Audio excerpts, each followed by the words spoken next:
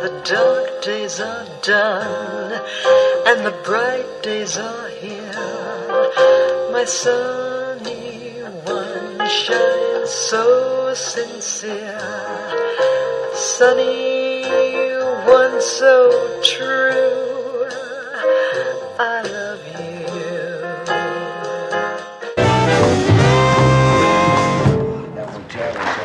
Thank you, Doc.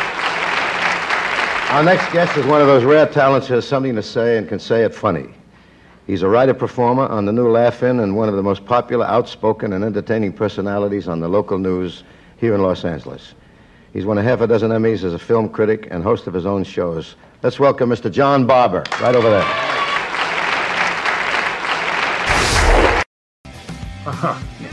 Thank you. That was Sarita singing Sunny, and of course, Frank Sinatra saying, "Here's Johnny," the night he hosted the Tonight Show. And I want to thank David Lisby for designing that great film opening.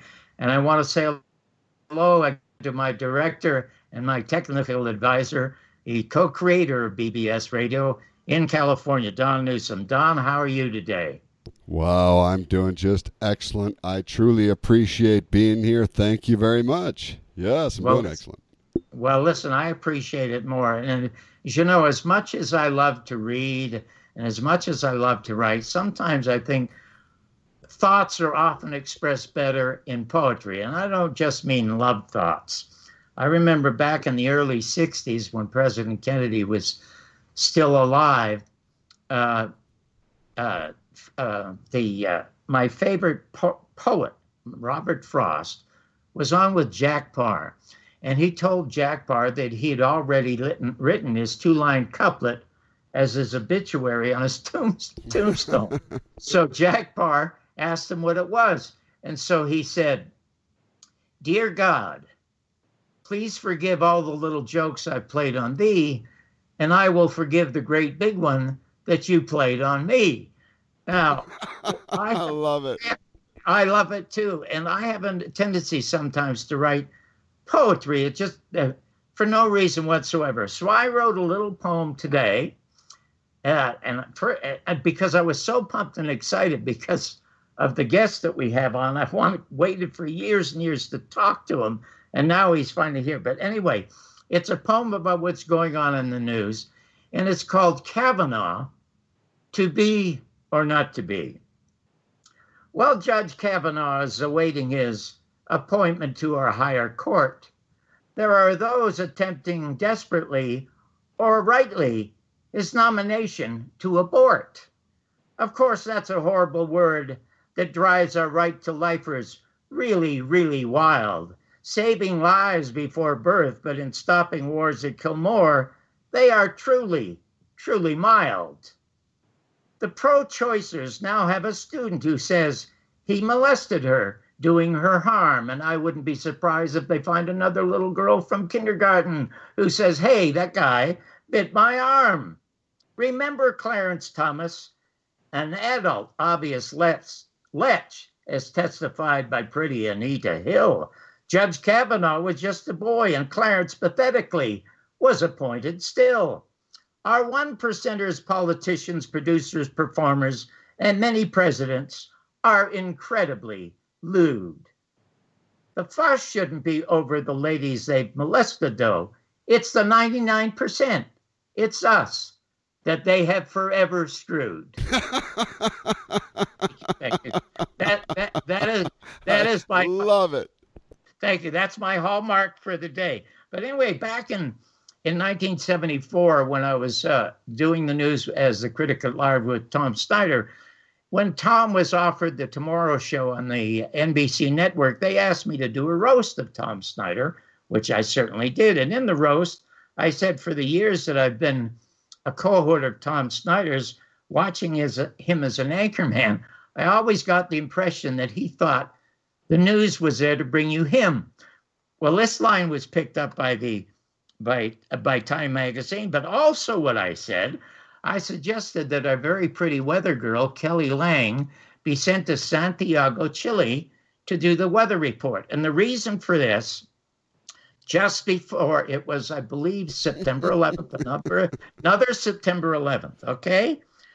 there is a 13-minute network news report about Salvador Allende, the socialist democratically elected president of Chile, being murdered. 13 seconds they covered it.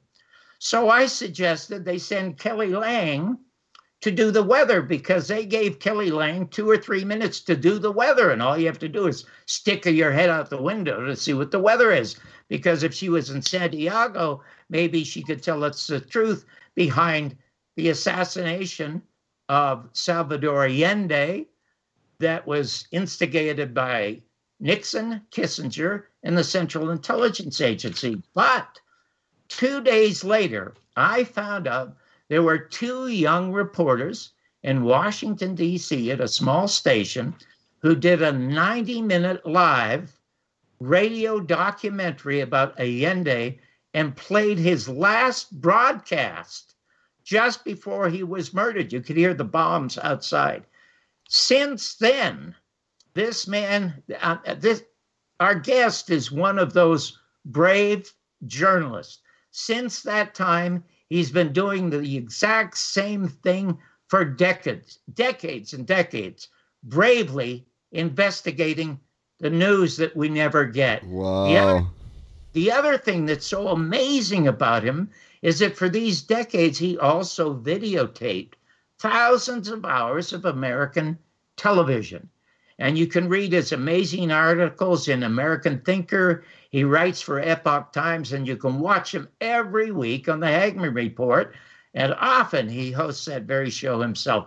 I am delighted and honored to finally be talking to Peter Chowka. Peter, thank you so much for being here. That was the nicest introduction I think anyone has ever given me, and I'm deeply grateful for what you said in bringing me on today. Well, thank you, Peter, for being here. I apologize. We're going to try to bring John right back in. He might have lost connection. There we go. Oh, you know, it might have. I'm so excited. My hand hit my computer or something, and something went wrong. I'm sorry. So anyway, Peter, you look fantastic. Thank you so much for being here. So do you, John. Thank you. And it really is an honor to join you. And I mentioned when we had a moment to chat before we went live that I just wanted to start with a little reflection and reminiscence, because you and I, this is the first time we're actually meeting and talking in person, one-on-one via video Skype. But we actually did have a conversation 26 years ago. It was July 21st, 1992. And you were on KFI AM 640 in Los Angeles on the Tom Leykis show, which was being guest hosted by Bill Handel that day. And your purpose there was to describe your documentary on Jim Garrison and the JFK assassination, which the next day would be premiering on pay-per-view television around the United States. And the JFK assassination, I had been a JFK assassination buff, you might say, ever since the day that President Kennedy was assassinated.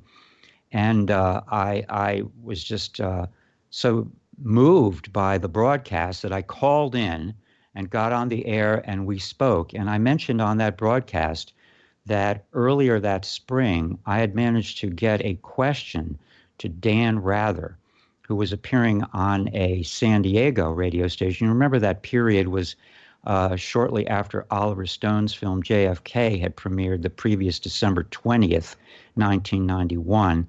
So there was suddenly a renewed interest in getting to the bottom of who killed JFK. So Dan Rather went on a local talk show in San Diego. He wasn't going to take listener calls, but the host announced earlier in his show that listeners could call in and pose a question for Dan, and he, the host, would ask him when Rather actually came on live.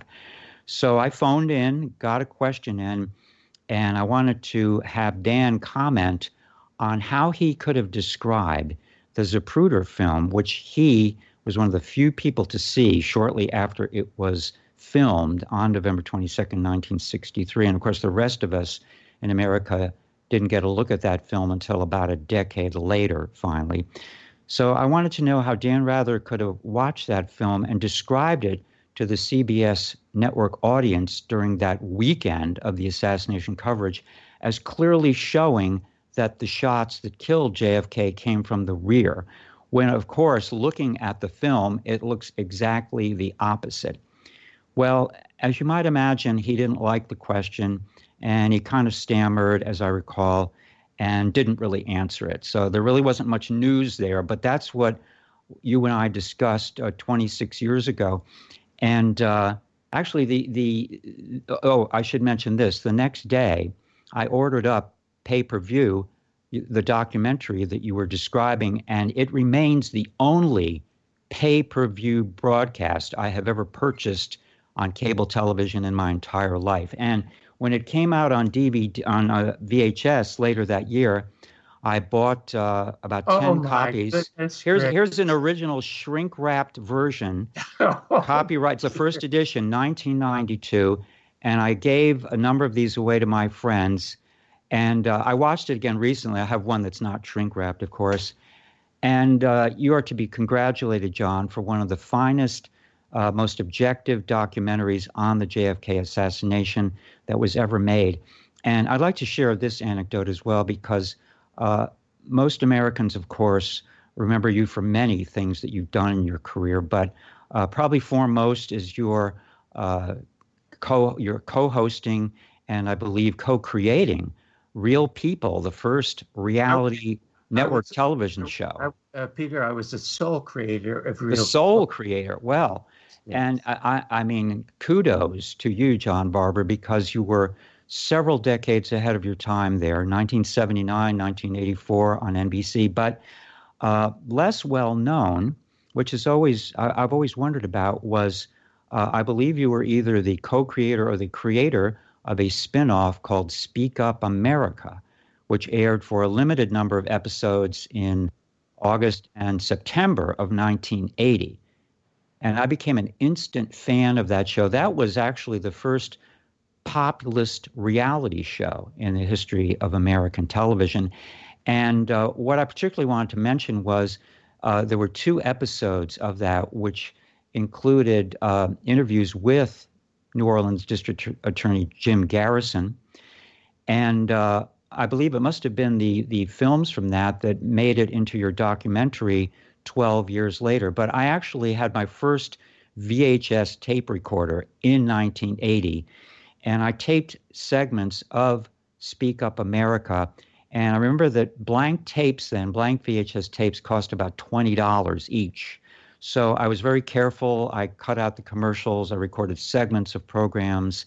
And I still have my original videotape of segments of Speak Up America from 1980. And unfortunately, shortly after those segments aired on the Kennedy assassination, the program disappeared. And I wondered, I've always wanted to ask you, what happened to that show? Was that part of the reason that it didn't make it beyond kind of a trial run? Because I thought it was a really interesting live political show, unique in its time, then or now, actually.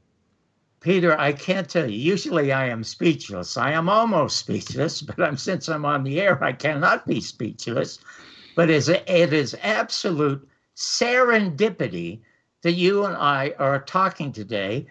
And I will rewind back to the show when you called in to talk to me about the Garrison tapes. I had been scheduled to be on that CBS local radio show for 2 hours.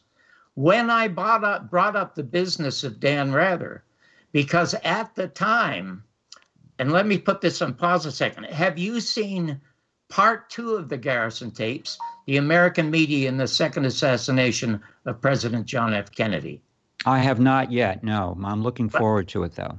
Well, then I must tell you, if you loved the first one, you will more than love the second one, because it is the absolute definitive film on the murder of John F. Kennedy, because Jim Garrison reveals how and why the creation of fake news.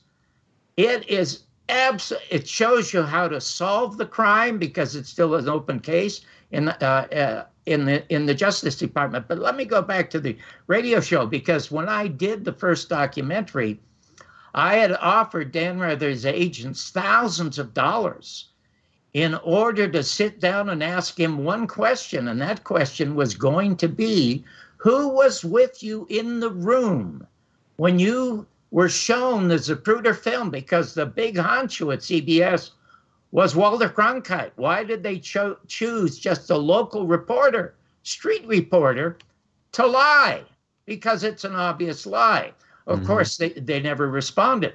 When I did the second documentary, which is a huge, huge hit on Amazon and Vimeo. And by the way, the first documentary won the San Sebastian Film Festival Award because it followed on the heels of Oliver's excellent movie, JFK. I have submitted it to 25 of the top film festivals in the world, and every one has rejected this absolute brilliant film. And as a former film critic, and I do not say this lightly, Peter, it is the most important movie ever made in America. And that is indeed a mouthful, because a year before I got Real People on the air, I said, I'm going to change the face of American television. This Canadian dropout at 14 years of age is going to change the face of American television with what I call the entertainment of reality. And I did the same thing when I accidentally became Jim Garrison's Boswell. Because when I created the AM show, the first morning news show on ABC, I quite accidentally bumped into his book in a bookstore, Heritage of Stone, and called him and tried to book him on the air. And he told me I would never get away with it, but I booked him. We had the #1 show in the history of Los Angeles television, the AM show. And we took phone calls. It was just a fabulous show. A week after I booked him, I was fired and he was canceled. But Peter, I just thought it was show business. I thought nothing about it. So now let's get to the business of Speak Up America. I was working 20 hours a day, writing nearly all of the hours of the show that you saw. It wasn't often the story. It's often the storyteller. And it became, when I went off the air, and this is why I was fired, why Real People eventually went off the air. George Slaughter, who is the owner of the show, you know, in television, they don't go to the creators, they go to the owners of the show. The Movie Network, remember that classic Paddy Chayefsky? Oh, yes, absolutely. And when I reviewed it, I said it's the only movie ever made in America that people will go to listen to. It is like a documentary. It is more frightening now and more telling now and more pertinent now than when it first aired in the 70s. So NBC went to George Slaughter and said, hey, could you do a television show that's sort of a takeoff of I'm mad as hell and I can't take it anymore? So George decided to do that. One of the hosts was Marjo Gortner. The other was a good friend of mine, Herb Brooks, who had been the coach of the Olympic hockey team, because myself and 2 other actors had started the celebrity hockey team in LA. So Herb and I became friends. I was so busy, I couldn't get involved with that show. And George kept coming to me, say, John, please, I need some help. I need some help. The show's not doing well. And I said, George, I'm up to my neck trying to save Real People, okay? You put Peter Billingsley on, which is the start of destroying the show. You can't have an 11-year-old kid telling Real People stories, okay? We were constantly battling ever since he put him on. But I read accidentally that the House Select Committee had concluded 4 shots had been fired. Jim and I had only talked on the phone a couple of times. We talked about Watergate. We talked about the Vietnam War. As a matter of fact, on the Tonight Show, I think I said that one of the lines I said was just an observation, was Watergate is an event that may have put America on the brink of democracy, which got a huge hand. And Jim Garrison called and said, hey, can I quote you? Can I quote you? I called him again, first time in 10 years. And I said, do you feel vindicated? He said, John, I feel like a blind man who's gotten a small trophy in a dark room. Only I know I got it. I said, well, you must be swamped with calls. He said, what do you mean? I said, Walter Cronkite and Humphrey and Brinkley and Peter Jennings and all these people. And he said, John, you're the only person who's called me. And I couldn't believe it. And I said, well, I'm going to tell your story. He says, no, I have not told my story in 10 years. I'm not going to tell it. I've got no place to tell it. I said, I have a place to tell it. Speak Up America. I said, I'm going to come down there, do some real people stories of performers on the streets, and you and I are going to talk. He said, okay. So I went into George, and I said, listen, I will do this story of Mr. Garrison for nothing. I won't take a writer credit, director credit, performer credit. This man needs to have his story told. So he said, okay, Peter, I spent 3.5 of the most amazing, frightening, unbelievable, thrilling American Frank Capra hours in my whole life talking to Mr. Garrison. I came back, there was so much material, it had to be a 2-parter. And the first part, this is the first time he's on network television at 8 o'clock at night. And he opens up, as you say, by saying Lee Harvey Oswald had nothing to do with the assassination. Now, you know, I am not religious, but I think there's something metaphysical that goes on in the world, because before that aired, you could not get into the studio. It was though the president or the Pope were visiting. I mean, people with standing room only. They were spellbound with Garrison. And so we did the first part. People could not wait for the second part. This is what happened with the second part. When I did the interview with him, I asked him how many shooters there were. And he said, John, there were probably 3 teams, 2 in the front, 1 in the back. Nobody in the building, the book depository where they pre-deposited the Patsy. It was probably the Daltex building. Usually there are 2 teams of 2, but in this case they probably had 3 because it's their most important kill. They're killing the president of the United States, which was called Operation Jules or something with the CIA when they went around the world killing people like Allende. You had to have somebody on the phone. And then I said to him, Mr. Garrison, how many people, when did they start this? And how many people do you think actually knew he was going to be murdered in Dealey Plaza? So he said it started the day that he didn't supply air cover to the Bay of Pigs. That's when the planning started. And he said there were 2 or 3 patsies available, not just Lee Harvey Oswald. And then he said it's on a need-to-know basis. He said about 32. So anyway, I edit the story together. And I play it for George Slaughter and our crew. These people were literally glued to the set listening to these facts. And the next day, it was going to be on as part 2 on Speak Up America. There were people in the hallway trying to get into the building. I had to go home because I was having a house built, and so I was going to watch the show at home. Marja Gortner was assigned by me to ask the question. When the question came up in the show on the air, Marja Gortner says, Mr. Garrison, how many shooters were there in Dealey Plaza? George Slaughter had taken Donna Cantor, my field producer, at midnight into the editing room, re-edited my story so that when Marjo asked that question, how many shooters were there in Dealey Plaza, he cuts in 32. I'm sitting at home and I start screaming at the television set, what has he done? What has he done? What has he done?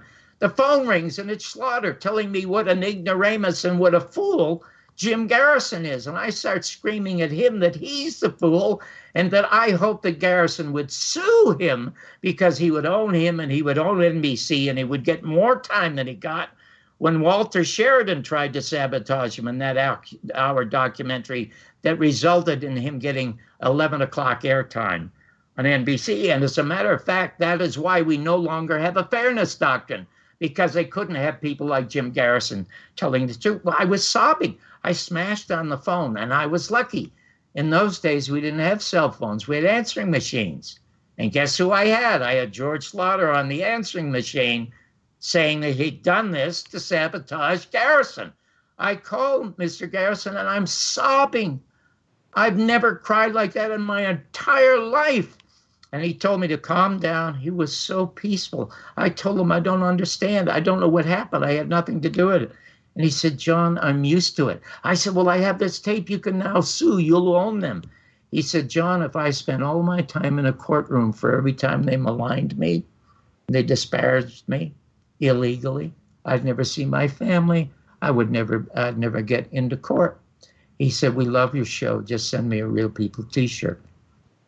He said, by the way, I'll give you the name of the fake Oswald who's in prison back east. You go and he'll tell you his story if you give him a Real People t-shirt. He had a wonderful sense of humor. So anyway, the next day, I almost physically assaulted George Slaughter. It was a screaming fight in the hallway. Donna Cantor showed up, and she's sobbing, crying that she's so sorry, she's so sorry. Well, of course, by that time, not only was that show over, so was Real People, because I was fired from my own show. And Real People was canceled a month after I was fired. But George is a very smart businessman, as all these mega millionaires are. He had a 2-year deal with NBC, pay or play. So that's that. All of this stuff is in part 2. And as soon as we're off the air, I'm going to send you a free link to it. You will be absolutely staggered because you will not be able to watch this film just one time, Peter. And I can't tell you, I said to you that I am not religious. I'm not a believer, but there's something metaphysical going on. This film and Jim Garrison's story is actually blessed because people came out of nowhere when I announced that I was going to do this and contributed money and time and talents. You wouldn't believe the help that I got. And all of these stories, or many of these stories, are in my book. I have my autobiography is finally coming out, and it's called Your Mother's Not a Virgin. And the reason this title came about, when Jim and I talked in 1970, he said to me, John, it is 1970. And you know that the Harris poll says that over 68% of all Americans do not believe Oswald did it or acted alone. And yet only 23% want a real investigation. He says, what does that tell you about Americans? Without missing a beat, I don't know where it came from, Peter. I said, Mr. Garrison, what it says to me is, I know what my mother and father did in the rumble seat in the car, or what they did on the pool table or the back alley, or what they did in the bedroom, but don't ever tell me my mother's not a virgin. Well, he howled. He said, my God, that's a book. And he used to quote it all the time, and I forgot about it until I've spent 5 years putting all of these stories down.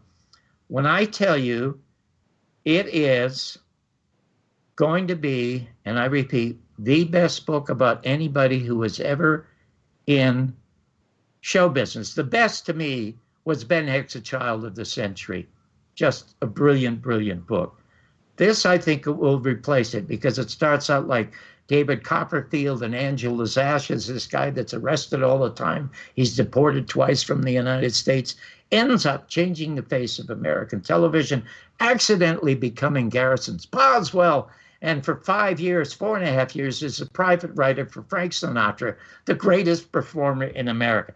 And Peter, it was all accidental. It was all unplanned. I believe the best things that happen in life happen by accident, where the disasters are those things that are well planned. And I had planned on talking to you so much about your incredible work and your background. And one of the questions I wanted to ask you was, if you were taping American television again today, is there anything worth taping? So I'm sorry that I've talked so much, but you can see you've totally inspired me. John, I'm going to have this conversation, this broadcast transcribed, because I think what you have just shared in such amazing detail and recall is a chapter in American media and American history that is just mind-boggling. And I think I'm going to have to do an article or two based on our conversation tonight, just quoting you and what you said, what I remember about Speak Up America, And I'm so happy to hear you say that you have a book coming out, which is going to report on a lot of these things in your past. It's awesome. I'm speechless now. This has just been. I will say that's incredible. No pun intended. That's funny because we know who was there first. I sued. That's incredible because I first took the show. It was called National Graffiti when I first took it to ABC. I was working with Danny Arnold, who was the co-creator of Barney Miller, and my son's godfather was the producer of the show. And I wanted to hire as my Byron Allen. I wanted to hire Richard Pryor. Richard Pryor at the time was in a Los Angeles County Jail, first of all, because he punched out an NBC executive because the executive edited out a part of one of his specials that Richie absolutely loved. And then, of course, the Treasury Department and the IRS were waiting in the foyer for him to be released because they wanted to get him on income tax evasion. So he was persona non grata in Hollywood. And I named names. The guy who was head of programming at the time was a guy named Lou Ehrlich. And when I told him I want my my co-host to be Richie Pryor, he leaned over the desk and he said, "That nigger's not getting on this network." And of course, Richie, I knew because Richie could put 5,000 people in seats and pay big money to it. And eventually became the biggest star in the world, and justifiably so. But one person I almost had on the show so I could ask this question, and how easy it is. We have all heard President Trump talking about fake news, which started during the campaign with those other dirty dozen Republicans out there. That's what prompted me to go back and do part two, because Garrison talked all the time about the media. At the time I interviewed him, for Real People, I was getting $20,000 an hour and $10,000 for a rerun. So I had no interest in attacking the media that was paying me so well. Besides, it was just a great story. It was a Frank Capra story with really not a happy ending. So anyway, that's what prompted me to do part two. But I tried to get, and he's asked to come back on the show. Try to get Roger Stone, because Roger had been a close friend and advisor to President Trump. This business of fake news, you see it in the documentary. When John Kennedy was murdered, a company could only own 5 television or 5 radio stations or 5 newspapers. Right. The worst president in history, Bill Clinton, signed the Communications Act. Now 95% of it, as you well know and have said many times, is in the hands of 6 corporations. Well, if President Trump wants to inform America, and Thomas Jefferson said you cannot have a functioning democracy unless you have an informed citizenry. If he wants to inform the citizenry, it's easy to reverse the Communications Act. It is a monopoly for these people to own our media. They did it with AT&T. They did it with the movie studios. They could do it again. And I didn't get a chance to ask Roger that because he missed the plane, and he missed it. But at the end of the film, Garrison also said to me, this is September 5th. It's amazing how you remember dates. I remember this one, September 5th, 1981. When I sat with Mr. Garrison, he gave me a list of people who were alive who should be arrested and questioned in the murder of John Kennedy. And a lot of them had died.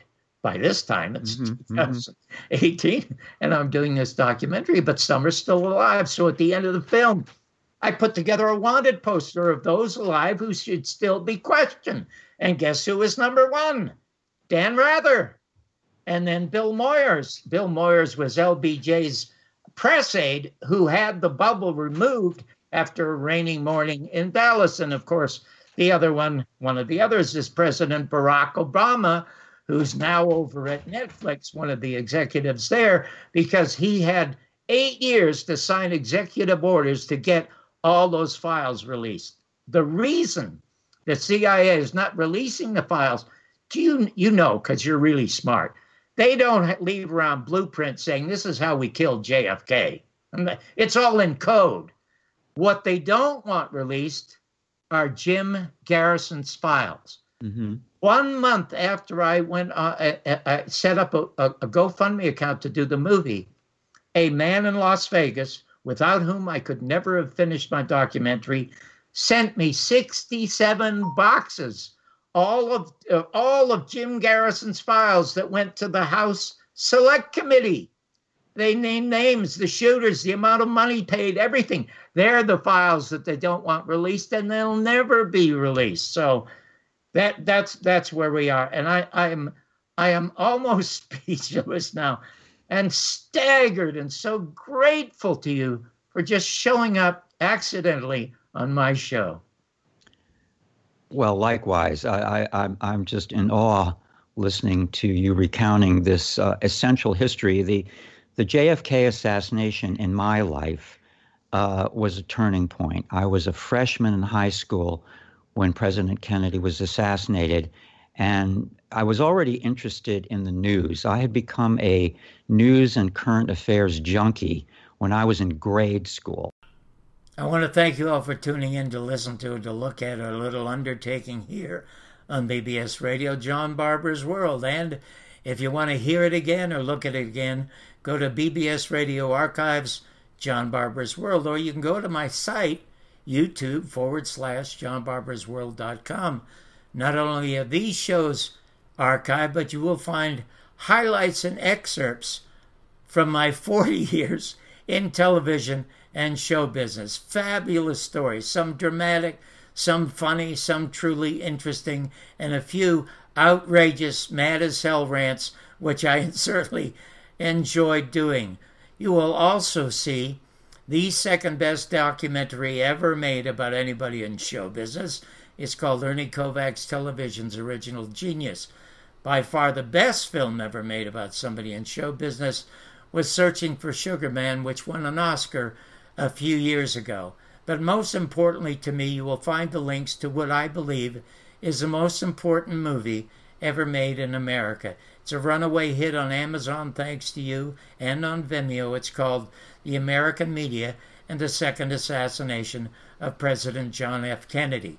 But also free on this site, the original Garrison tapes, the last word in the assassination, the last word on the Garrison tapes. And if you are truly, truly interested in the subject, go to Len Osanik's Black Op Radio, 50 Reasons for 50 Seasons. It's a fabulous undertaking, and you should not miss it.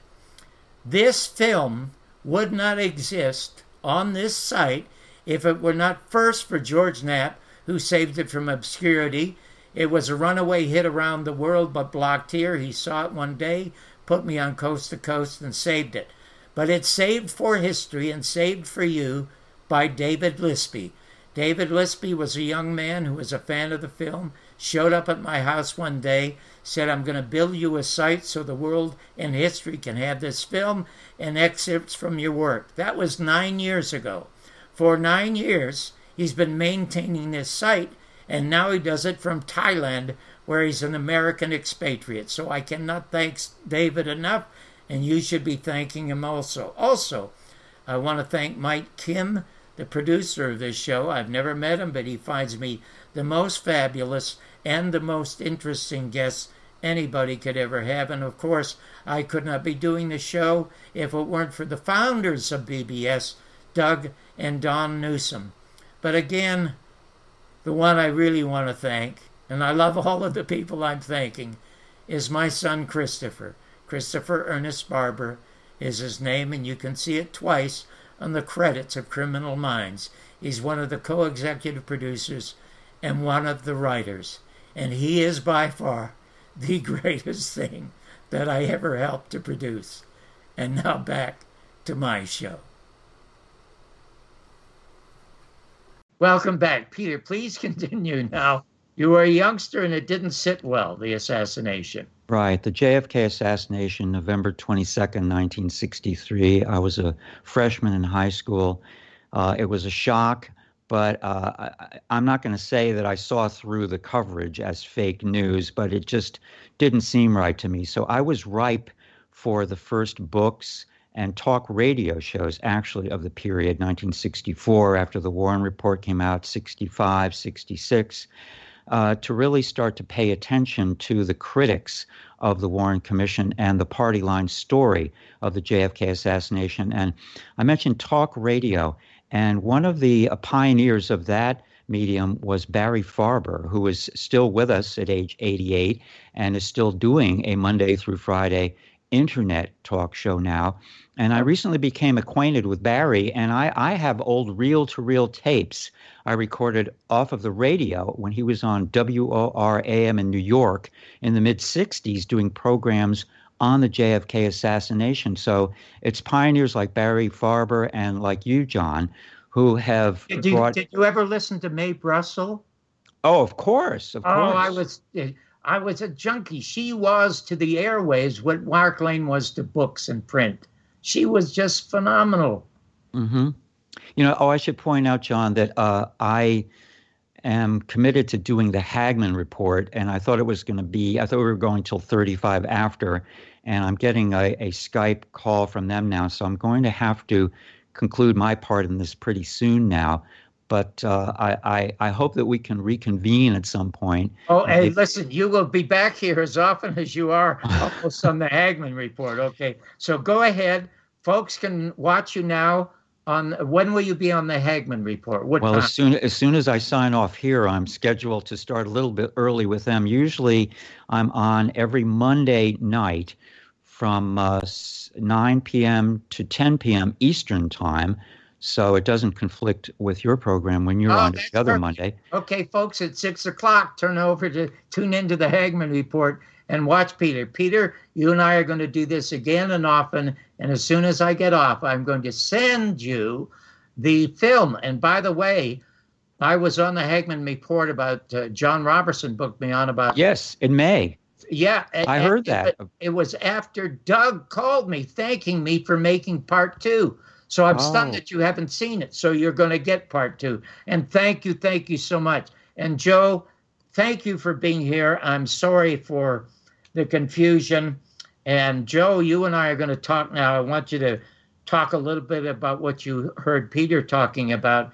And then I want you to get into some of your lead stories in News Vandal and any comments you might have on my little Hallmark greeting about Kavanaugh. Well, why don't we start with the Hallmark reading, because the poem had the perfect punchline at the end, which is who's getting screwed the most out of all of this?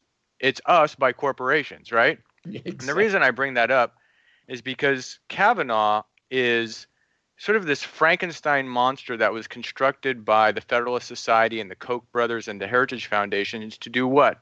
To get on the Supreme Court and be part of a 5-4 voting block that could effectively veto anything that Congress does over the next 15 to 20 years to curtail corporate power, to curtail the use of money in politics, to curtail environmental and financial regulations, and to curtail the regulation of the media. That is really the whole point of Kavanaugh's candidacy. Now, I listened to about 75% of his hearings, and he was like a cipher. You could have put anything into the empty vessel of Kavanaugh and gleaned whatever you wanted, because he didn't answer any questions except for the questions about things like Plessy versus Ferguson and Brown versus Board of Education.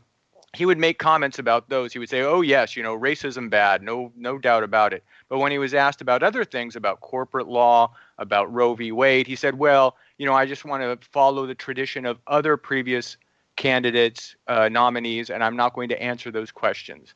So you mean he actually said, I will not answer those questions? Yes, because he said Ruth Bader Ginsburg didn't answer questions and Kagan didn't answer questions. It's a long-standing tradition now for us to not answer questions about cases that could come before the court sometime in the future. And Donald Trump became president without showing his tax return. Well, exactly. And, there is a little symmetry here because, some people might glean that what's happening to Kavanaugh now is actually similar to what happened to Judge Bork. And at the time, I was opposed to borking because I generally feel that a president has wide latitude to put people on the court when they've been elected president. That's what you get. You elect somebody and you kind of get the whole package. That's kind of how I've always thought about it. But at the time, one of the things that got in Bork's way was his role in Nixon's administration in trying to protect Nixon during the Saturday Night Massacre. Oh, that's right. So what's interesting is that Bork was being nominated, a guy who was interested in protecting executive power, in 1987. Right. This is the heat of after 1987, after the Iran-Contra thing broke. This is in the heat of Iran-Contra happening, and so now you have another president who's in his own legal travails, and here is Kavanaugh, who is an executive privileged kind of guy who thinks that the executive should be protected at all costs, which he participated in writing legal memos during the Bush administration about torture. So there's this symmetry in these two things. Ultimately, I think there's a point at which the Republicans are going to want to cut bait on this thing, because now on Monday we're going to have a hearing, and just imagine if you're the GOP, you're facing this potential blue wave. It's dominated by female anger, and you're going to have Orrin Hatch, this ancient fossil, up there wagging his finger at a woman who's claiming that she was raped, and him saying, which he said today, "I think she's a little mixed up." Yeah, that's going to go over like the Hindenburg. That should do really well. So it's a fascinating thing to watch, because there are a lot of intersectional politics involved in this, in addition to which there's a little maybe silver lining. If Kavanaugh gets pulled, and already I'm starting to see in some of the political media that people in the White House are sort of floating trial balloons of maybe we could withdraw him. Maybe that's a possibility, which is a signal to me that they're already considering it as a significant possibility. That if you withdraw Kavanaugh and you blame it on the Democrats as a smear job, then you can maybe stoke your evangelical base to show up, because they are demoralized right now. They can show up and maybe save the Senate, because right now the latest polls have the Democrats ahead in Tennessee and Arizona, which would be a huge shift in the Senate for Tennessee and Arizona to send Democrats for Tennessee and Arizona to send Democrats to the Senate. And of course you have Beto O'Rourke, who is driving Ted Cruz so batty that Ted Cruz is actually proposing to voters that if you elect Beto O'Rourke, he might try to outlaw barbecue. That's real. That's true. You can't write this stuff. You can't write it. It's so amazing. It's so perfect. You can just record it. Oh my God! I'm telling you, every time Congress and the Senate meet, or maybe when President Truman or anybody speaks, we should just have a laugh track. No, it is. It's a total comedy show. And, I mean, the other thing is that the Democrats don't look like heroes here either, right? Oh, I mean, no. the way that this thing was held back, and then somebody leaked it out.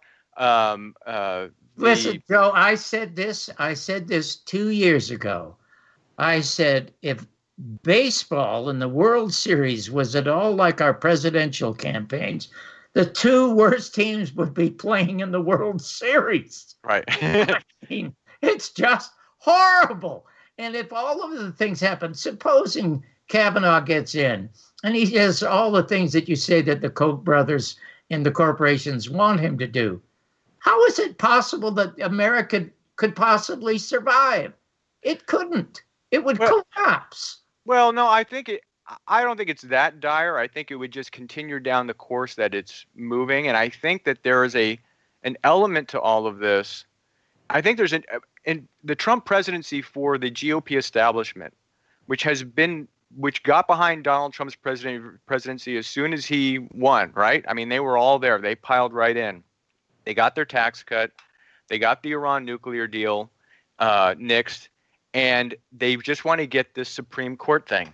And once they get the Supreme Court thing, they feel like they've got a bulwark against future efforts to curtail corporate power.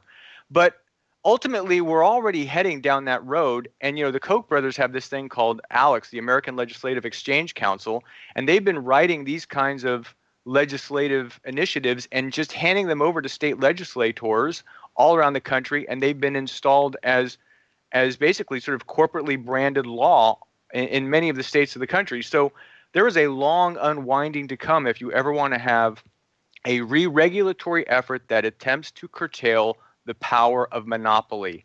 We have monopolies emerging in pharmaceutical industry. We have monopolies that have happened in the airline industry. We have monopolies that have happened in the defense industry. We have monopolies that have obviously happened in the media, which you were talking at length at the beginning of the show about. And how we get there, I'm not sure. The thing that really in the questions that went to Kavanaugh was the question of why is it that the Supreme Court before ruled that corporations are people? And why is it that the Supreme Court ruled money is actually free speech? That was one of those things that he didn't want to talk about. Because that could be a future case before. So this, if you think about it, it's the perfect answer. Almost anything that you ask him about, he can't talk about because there is a possibility that it will be a case before the court at some point. So, you know, I must say, I hate to break in on you. What a powerful program. I mean, the last two questions, I'd love to hear the answers to those. Yes. And I'm sure JP could answer them too, but we've got about 2 minutes left in the program. Okay, well, with 2 minutes, John, I noticed that last week you saw the story that I posted on the rundown about Las Vegas maybe being at the leading edge, a canary in the coal mine of another crash. Yes. Well, there was this story, the headline, Happy Days, record low 12% worried about the economy, great time to get a job. So I looked at the poll, and yes, 12% worried about the economy, and that's right now. Guess what the previous two low points were for people worried about the economy?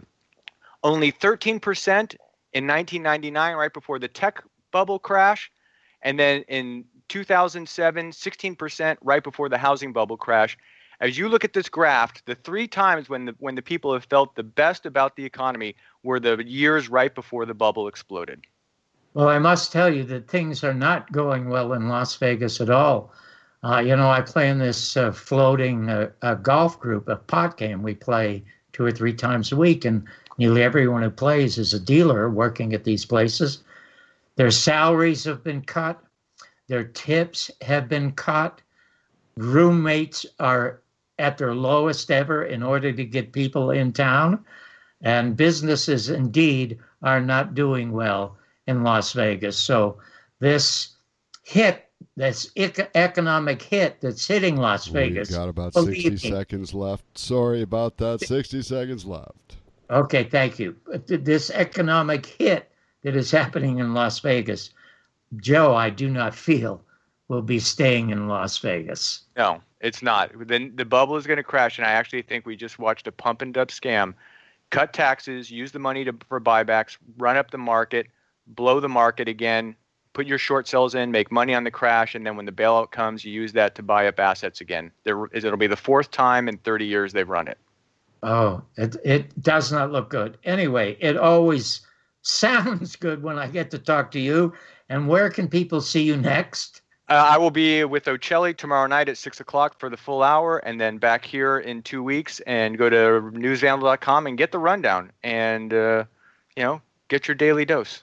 Thanks for having me on again, John. It was. I couldn't do the show and would never do the show without you, Joe. And as I said, it's amazing. On Facebook the other day, I just said casually, the easiest way to get to be successful in America is to have an open mind and a closed mouth. But for me, success is talking to Joe and people like Peter Chowka. All of you have a wonderful, wonderful evening, and Joe and I will see you in 2 weeks. Bye now. The